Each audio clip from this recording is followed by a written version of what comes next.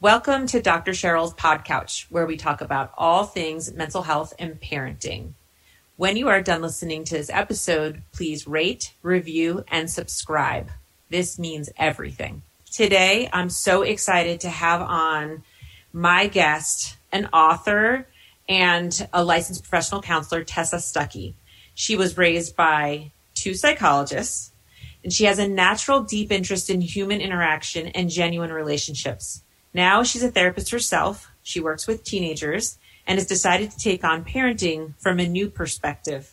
Tessa coaches and presents to parents her research on today's depression, anxiety, and suicide rates, focusing on the parent-child connection. Tessa and her husband live in Houston, Texas, where they're actively raising their 4 sons and continuing the fight against today's cultural effects. I can tell I have read Tessa's book, For the Sake of Our Youth, from cover to cover. We are totally aligned, and I'm so excited to have her on. Welcome, Tessa. Hi, thanks for having me. Oh, I'm so excited to have you. Just right here from the beginning, in the preface of your book, you talk about an epidemic in today's youth. So tell me and this audience, what are you seeing? So I started working as a therapist about 6 years ago. And so I was like in my late 20s thinking I was really cool, felt like high school was just yesterday, thinking I could work with these teenagers about typical teenage drama and hardships because, I was just that yesterday, right? And, they would come in with a lot of the same the same problems, the same struggles, the same issues that we know all teenagers deal with, that we all have dealt with ourselves. But the big difference was when I would ask them, okay, so how can we get through this? And what are some things that you do to make you feel better when you're in that moment? And their response was to think about suicide. Every single one of my clients was having suicidal ideation, and some had already attempted it. Some were really ready to attempt it. And it was over things like their mom asked them to empty the dishwasher, or they got in a fight with their dad over studying for chemistry. And so at first I thought, okay, this is just because I'm a new therapist. Maybe they don't like me yet. They're not comfortable. I need to peel back the layers because there has to be true severe mental illness or abuse or trauma or, substance abuse or some sort of chemical imbalance happening in the brain for them to get so low that they're thinking about suicide. So I tried to peel back these layers and I didn't get anywhere with that. It really, truly was these typical life stressors, and they were thinking about suicide. So as a mom of young 4 kids, that at the time, I think my oldest was 5, maybe 4, I just lost too much sleep and realized that I needed to figure out what was happening to our culture that was almost encouraging teen depression, anxiety, and suicidal thinking, and self-harm. Self-harm falls into all of this as well. And so I found that there are 6 cultural influences happening that our kids are growing up in, and no one is aware of it. And I just really wanted to scream from the rooftops, like, hey, I'm a parent, you're a parent, I talk to teenagers all day long. Let me tell you what I'm finding out so that we can make a change within our culture and our kids' upbringing so that they don't go to that deep, dark, heavy mindset. Yeah, so let me ask you about that. Before you get into the 6 cultural influences, which I'm excited for you to share, do you think that there is an acceptable level of socialization around the continuum from, I hate my life is so terrible, to I should just kill myself, life isn't worth living? Do you feel like this is a culture in which it's somewhat acceptable? It doesn't really maybe get attention the same way it might have 10 years ago. Yeah, I think a lot of people have been desensitized to statements like that. And I think that it has become a very casual conversation, especially with youth. If one of their friends is hospitalized for 2 weeks and comes back from the hospital, it's no big deal. They've been doing this, they've had plenty of friends since they were 11, 12 years old. I found that if we don't make some changes, then there's a 100% chance that each of our kids are going to be friends with people who attempt or are in their life by suicide by the time that they graduate high school. And while suicide has always been around, and there has always been teenagers who have attempted it or completed it, it's become so common that it's almost like we can't get away from it in our culture. And it 100% will happen for a lot of our kids' friends. And of course, as a mom that works in the mental health field, I got so nervous. I thought, what if my kid is one of the ones that starts thinking about it? And so, yes, I think that it has become very casual and it has desensitized. I don't think that people know how to react to where the attention goes in the appropriate direction. So I think that it has created a really, what's the word, almost avoidant culture. Yeah. Okay. So let's talk about the 6 cultural influences. Okay. Where would you start? So in my book, the first one I write about is the glorified option. So because it's happening now more than ever, it's going to be talked about now more than ever. And kind of going along with your last question with, directing attention in the right area, we're not focusing on how to talk about it so that it doesn't create some sort of contagious mindset for teenagers. Say somebody attempts it, or unfortunately somebody dies by suicide, it becomes a big topic. How can it not, right? But because teenagers are so impressionable and their prefrontal cortex is not fully developed, so they don't have any of that cognitive thinking fully developed, the impulse control, the risk assessment, it's on the table for them. It becomes an option for them. So when they're having a hard day, that's where their mindset goes because it's happening so much and it's such a casual conversation. It's desensitized. We're not putting attention in the right place. Rather, we're focusing on how big of a funeral is going to happen. And when I say we, I'm talking about my clients. They are focused on what are people going to say about me after I die? I want to see who's going to come to my funeral. I have to kind of like get some grips on my head and think, oh my gosh, okay, she's so off with this thought that she's thinking about who she's going to have at her funeral. And she's forgetting the fact that she's not going to be there to see who is at her funeral.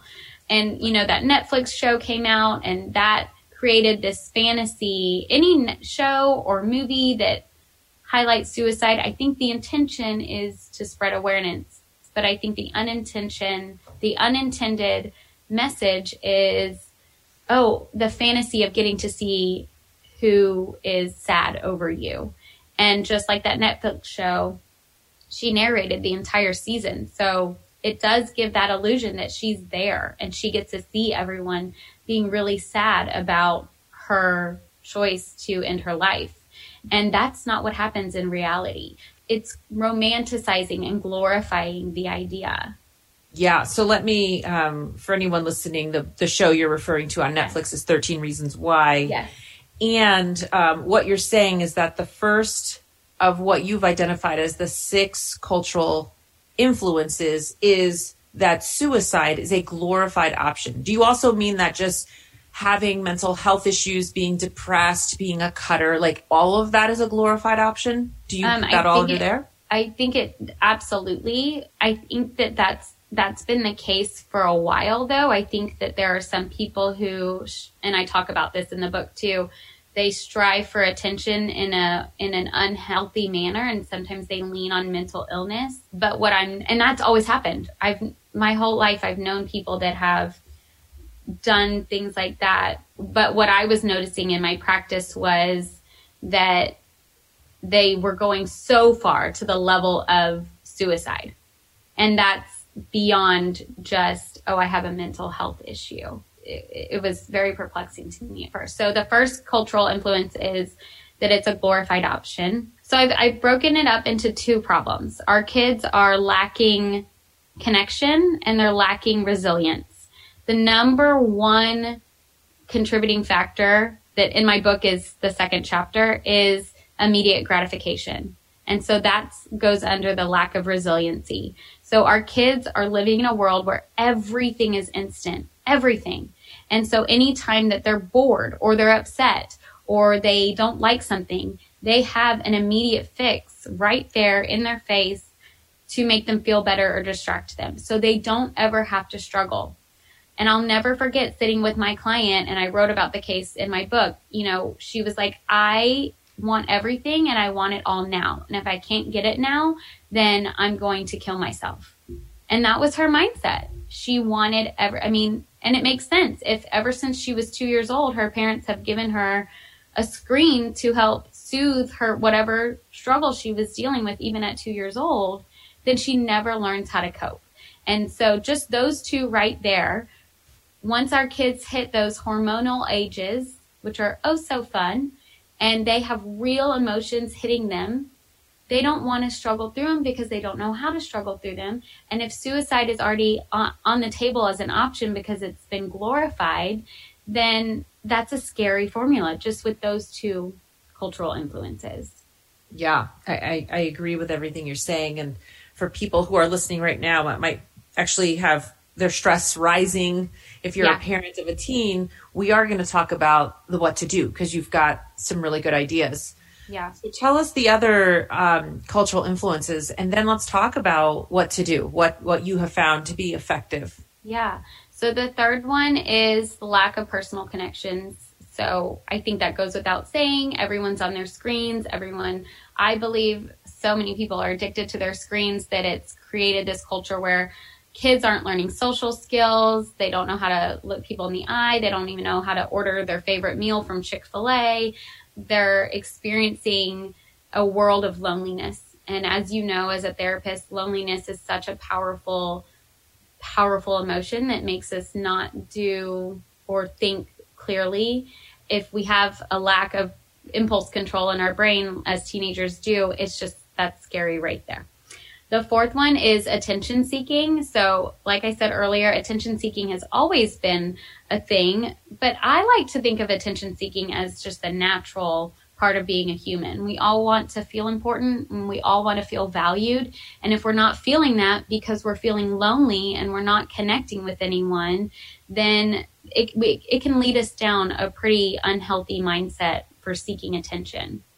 And do you think that between the attention seeking and really the others that you've talked about, the glorified option, immediate gratification, lack of personal connection, do you think that technology and social media are a common thread running through all of those?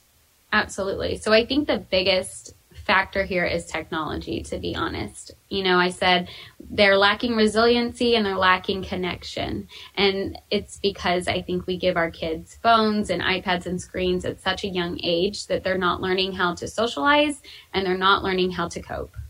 And what do you consider a young age? Well, I know just the other day, my 7-year-old in second grade said two friends at school have the newest iPhone. And I think that is way too young to have that. I think, you know, we shouldn't be giving our kids screens even when we're out to eat and they're 1 year old and they're watching Mickey Mouse. I'm not a big screen person. I have a hard time being okay with kids having any sort of screen. I'm a big fan of boredom when they're young and helping them be creative and learning how to cope and self-soothe and self-regulate starting at a young age. So, yeah, I mean, I don't have the best answer for that. I don't have like a specific, except I don't encourage giving a smartphone to a child until they're 16. And I know a lot of parents are going to be like, what? But and I could go on and on about this, so I don't want to get too off on a tangent, but there's so many negatives that come from screens that our kids just are not built to handle yet. And at 16, usually their brain is developed enough that you can start introducing some of the smartphone. But I talk a lot about some of the steps leading up to the smartphone. So that doesn't mean they don't get a phone at all.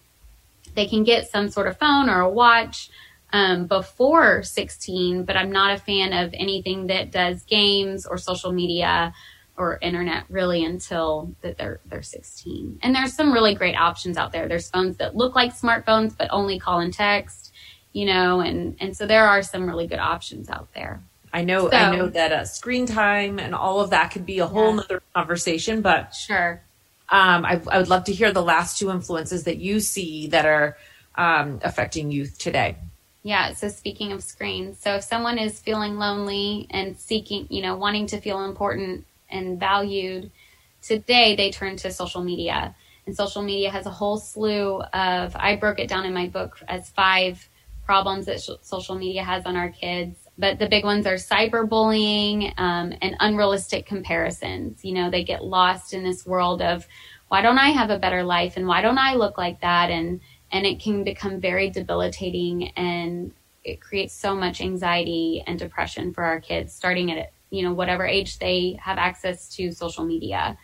Especially young girls. Girls have a harder time with social media than boys do.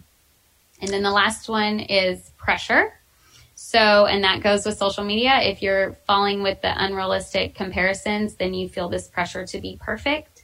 And I have never seen so many kids and teenagers have anxiety attacks and just debilitating anxiety over this idea of being perfect, getting the perfect grades, doing the perfect things in school, posting the perfect picture, and getting obsessed with that. And with that, they're losing sleep, and they're running, they're supposed to have 10 to 12 hours of sleep to function properly, which is unrealistic, but they're running on like 4 or 5 hours of sleep. And as parents, we're not exactly giving them mercy with that. We're expecting them to figure out how to deal with it. Life is hard, deal with it. So you only got 4 hours of sleep. Come on, buck up and let's go on. When the reality is we have to kind of come back to basics and focus on what's the most important thing for our children, instead of having them involved in 5 different activities while trying to get straight A's and have the perfect social life. And it's just too much for them. I mean, I think that anyone who's really ever heard me speak about kids would know that these are all the things that I see as well in my practice. I also think these are all the things that, that the research is showing as well. And so it's enough to get any parent super stressed out. Mm-hmm. So I think probably the most important part, which is, what do we do? What do we do about these problems? Right. So we got to go back to the problems. So the problems are our kids aren't connecting and our kids aren't building resilience. So no matter how old your kid is, you can hone in on those 2 problems. Okay, what do we need to do within our family system to help build connection and resiliency? So my number 1 thing is, during a time of boredom or distress, emotional distress, no screens are available. And I don't care how old they are. That's the best place to start, because you want them to figure out how to be bored, because there are moments in life when you are bored. It's going to happen. And a lot of times what happens when they get older is boredom starts to lead to some dark thoughts, or woe is me, or kind of just, I'm such a loser. I'm not doing anything and I should be out doing things. But we don't want them to feel that way, because it's just boredom. It's just for a couple of hours, or it's just for the day. And we have to teach them how to build some coping skills so that boredom isn't so debilitating. And it starts as young as you can get them, but the older kids too. You have a conversation with them. We're going to make some changes in our house. I want to make sure that when you leave for college, you can take care of yourself and you're feeling confident and independent. And I want you to, from now on, we're not going to have a screen when, from here to here, and you have to figure out what to do in that time. So I talked Let me say something about that, though. Okay. I think that some parents right now might be listening and feel like they're a little bit past that point where they have lost control of screen time, not just because it is currently December 2020 and we're in the pandemic, but also just in general, right? They've just lost that sense early on. I want to just underscore what you're saying, because I think it's really important. And what I like to say to parents is, when you hear your child say, I'm bored, there's nothing to do, you really want to meet that with a positive. Awesome. This is a great opportunity for you to create music, create art, do something with those boxes, all those Amazon boxes. So I think that, I think for some parents, this feels almost impossible. Yeah. Well, and that's why you have to have some conversation. So you don't want to just like hide all the screens and be like, well, you figure it out, right? Especially if they're older. You want to have some talks with them and say, you know what, I've noticed you're losing sleep. And I noticed that when we're home all day, you spend a lot of time on your phone. And I know that you are capable of getting creative and doing some things. And it makes me nervous that when something hard comes your way, you're going to just turn to your phone. And I will tell you, I sit with these teenagers every day, and they are the ones that say that to me. They are the ones that say, I lean on my phone too much. I can't even get through a bad moment without my phone, and I don't like feeling that way. It is very much like a drug. It is a true addiction. And so having conversations with your kids about recognizing that, and even I tell parents to take the blame. I didn't know when I gave you this phone that it would have this effect on any of us. I can even see it in myself. This was my fault for not handling this in the way that maybe would be the healthiest. And now I'm ready for our family to have a different mindset and a healthier lifestyle with screens involved. So what I would like for you to do, and so these are the questions I ask my clients and my kids. What do you like to do for fun? What do you like to do that's relaxing? And what do you do if you get upset? And those 3 questions help them come up with other options.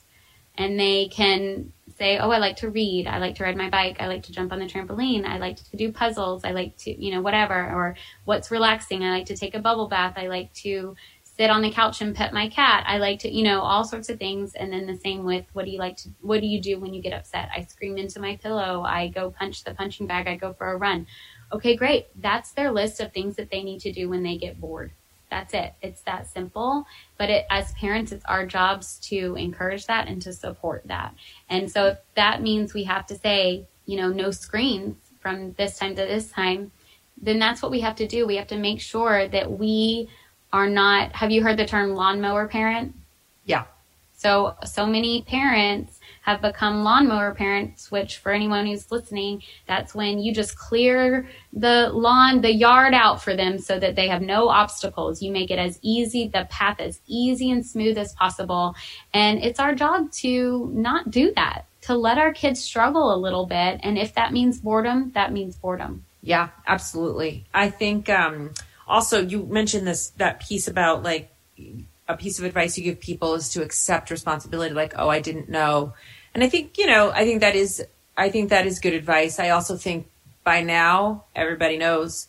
And so you can also say, I now know better. I also think like what I say so I have a 13-year-old who's apparently officially the last kid in literally her grade to not have any devices. And so that doesn't always make me popular, but I do say, I just love you too much to allow this to happen to you. And one day I really trust that you'll understand where I was coming from, and you'll see how brave and strong Mommy was, because it's much easier to give into the pressure. It's much harder to be on the other side. Well, and just like if you have a 2-year-old who's fussing at the restaurant, it's much easier to pull out your phone and put on Mickey Mouse than to figure out how to soothe your child or teach them how to soothe themselves in that moment. It's embarrassing. You're stressed. You don't want to create a scene. You want your child to just stop fussing, but it's also the same when they're teenagers. So, teenagers are a lot like toddlers, and they will throw these big tantrum fits if you take the phone or the screens away from them. But again, we have to allow them to struggle so that they not only they learn how to get through it, but that they learn to trust themselves to get through it. And also, we're signaling to them, I know that you're strong enough. I trust that you'll get through this. If we just become those lawnmower parents or hand them screens all the time, we're telling them like, you're not that strong. You're not that great. You're not going to be able to figure this out. I'll have to do it for you. And that's not how we want to raise our kids. Yeah. And I don't think anybody intends to, but you're right. That's what the research says, is if you don't allow your child to take risks, then you're inadvertently sending them a message that you don't have faith in them. Right. And I don't think that's the way a lot of people feel. We're just scared. We're parenting out of fear. Exactly. Okay. I know that our time is running short, and people are going to want to hear a couple of your other what to do. So what are some other, what are 1 or 2 other suggestions on what to do with these issues? Okay, let me think. Well, I talk to a lot of parents of teenagers about how to build a relationship with their teenager. I think a lot of times they assume that their teenager doesn't want to talk to them or hang out with them, which I'm sure you see in your practice as well. It's so the opposite. Teenagers do want a relationship with their mom. They do want a relationship with their dad. However, they don't want a relationship where they're always getting lectured. So I have a lot of talks with parents about becoming friends with your kid. And that does not mean go and buy go and buy a 6-pack and smoke some weed with your kid. It means have some of the qualities that you have in friendships and have that with your kid. Take interest in them, hang out with them enjoyably, share stories, open up to them too, or just be a listening ear. A lot of times they just need you to listen. And you can simply say, do you want my input on this or do you want me to just listen? And a lot of times they'll say, just listen. And you'll listen and you can validate the emotions. And then a lot of times they will come back and say, well, what do you think? And so you do end up sharing your opinion because they start to value your mindset and want to know what you think of it too. So it's important to focus on your relationship with your child, no matter the age. But I know with teenagers, it's a little bit harder, as having some of those friendship qualities within the parenting role. And that's hard to do sometimes, but it also sometimes can be really easy to do too. To underscore that, I will say that I think you have to sometimes invest a little time in something that maybe you don't feel as a parent you have time for or that interested in. Yeah. Generally, if you will watch their favorite YouTuber, if you'll watch them play some of their Xbox, if you'll just do some of those things that they're into, it's very easy. I catch myself too. Sometimes they'll say, wait, can you watch this video? And I instinctually, I would just want to be like, no, because I really don't. Yeah. And then I stop myself. Yeah. And I'm like, wait, I've been there too. Yeah. Right? I got to invest the time right now because it comes off in dividends. And it really does. I did it last week. I watched this, 2 different YouTubers, and now both my sons were like, you got to see this one and this one. Yeah. And I have found that over the last week, we've talked about them, it's like just a casual conversation. And I didn't have to put a lot of time in. I put like 15 or 20 minutes in. Right. And I think also something to be aware of is to watch how you react to that. Because if you just kind of roll your eyes and like act like they're watching stupid stuff, which it probably is stupid stuff, right? That's why we don't want to watch it. But if you act like, oh my gosh, like, why are you guys watching this? Then that teaches them, never going to ask mom to do anything else with me again because she thinks everything I do is stupid, know? Right. So it's important to watch. You can share your opinion like, I wouldn't watch this without you guys, but I'm glad you guys asked me to watch this with you, but you don't have to go as far as making them feel stupid. Oh, I get really into it. I think if you're going to invest the time, you got to be really into it. You might as well. I'll be like, whoa. And, unless there's something inappropriate, which so far so good. I'm sure there are ones, but unless it's that, unless there's something dangerous or highly inappropriate, get into it. They're into it.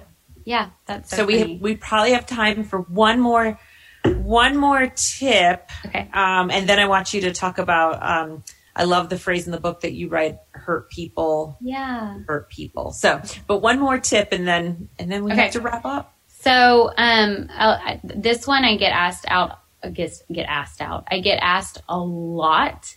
And that is, well, I don't want my child to be on the screen, but I have to use my phone. So now what do I do if we're trying to be screen free, but I need to get on my phone?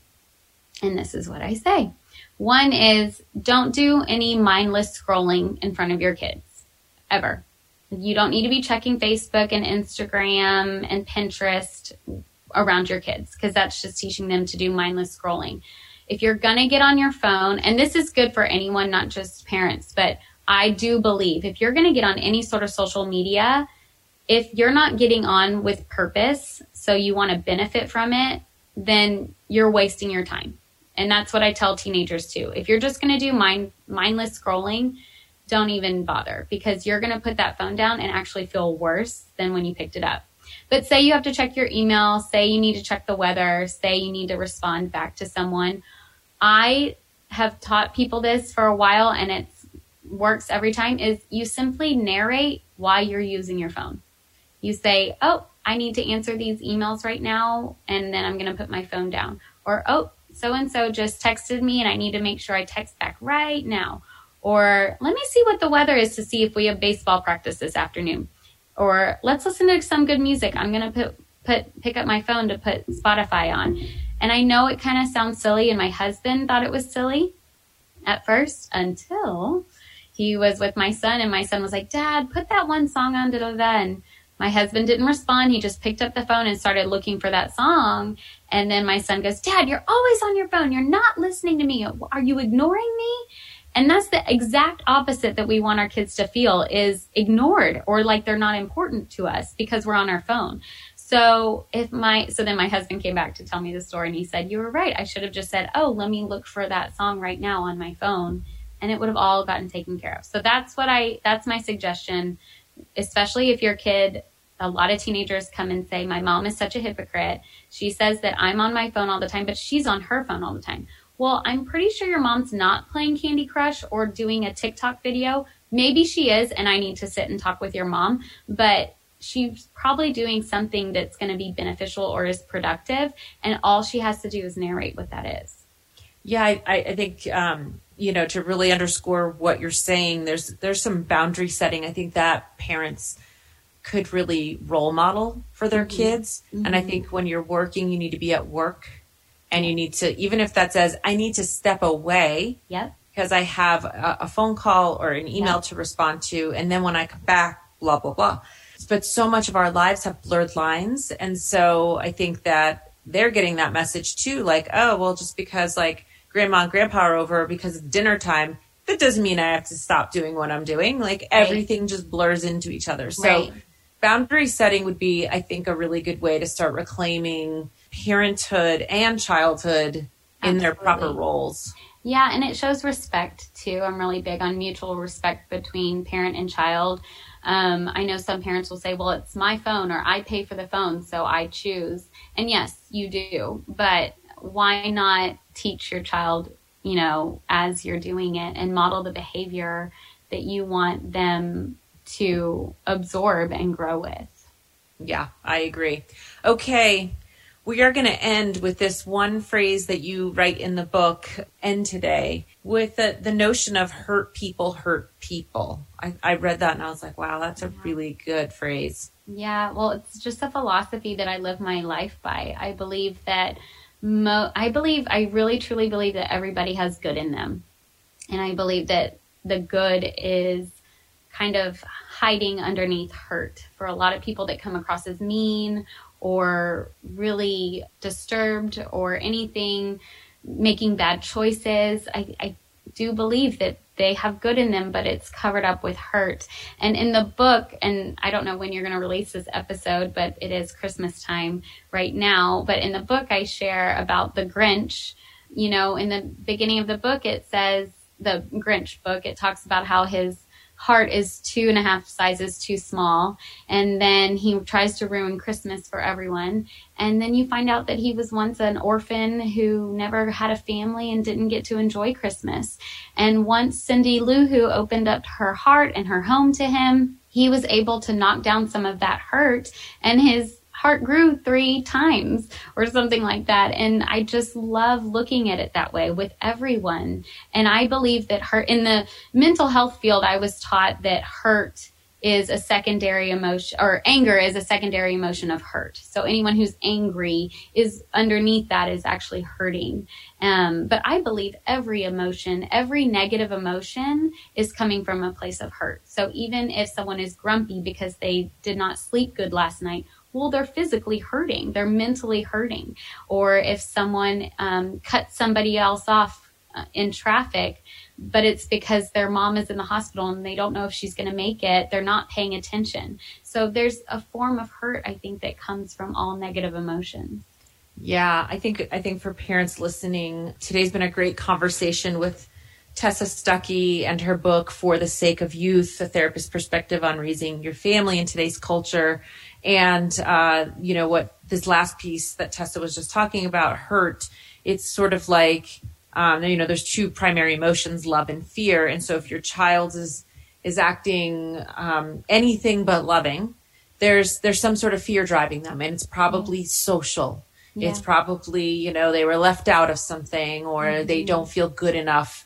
And so I think that this book really, it's an easy read. It is really easily laid out in terms of, here are the 6 top problems. Here are 6 solutions to those, or 7 solutions to those, and very practical, very on point for what's happening with today's teenagers. So, and tweens. I think that this is a great book to start reading if you've got a 10-year-old. Mm-hmm. So Tessa, thank you so much for coming on and for sharing your wisdom. Thank you. I look forward to sharing this with everybody. And so again, if you have enjoyed today's podcast, please rate, review, and subscribe to it. And again, the book is For the Sake of Our Youth by Tessa Stuckey.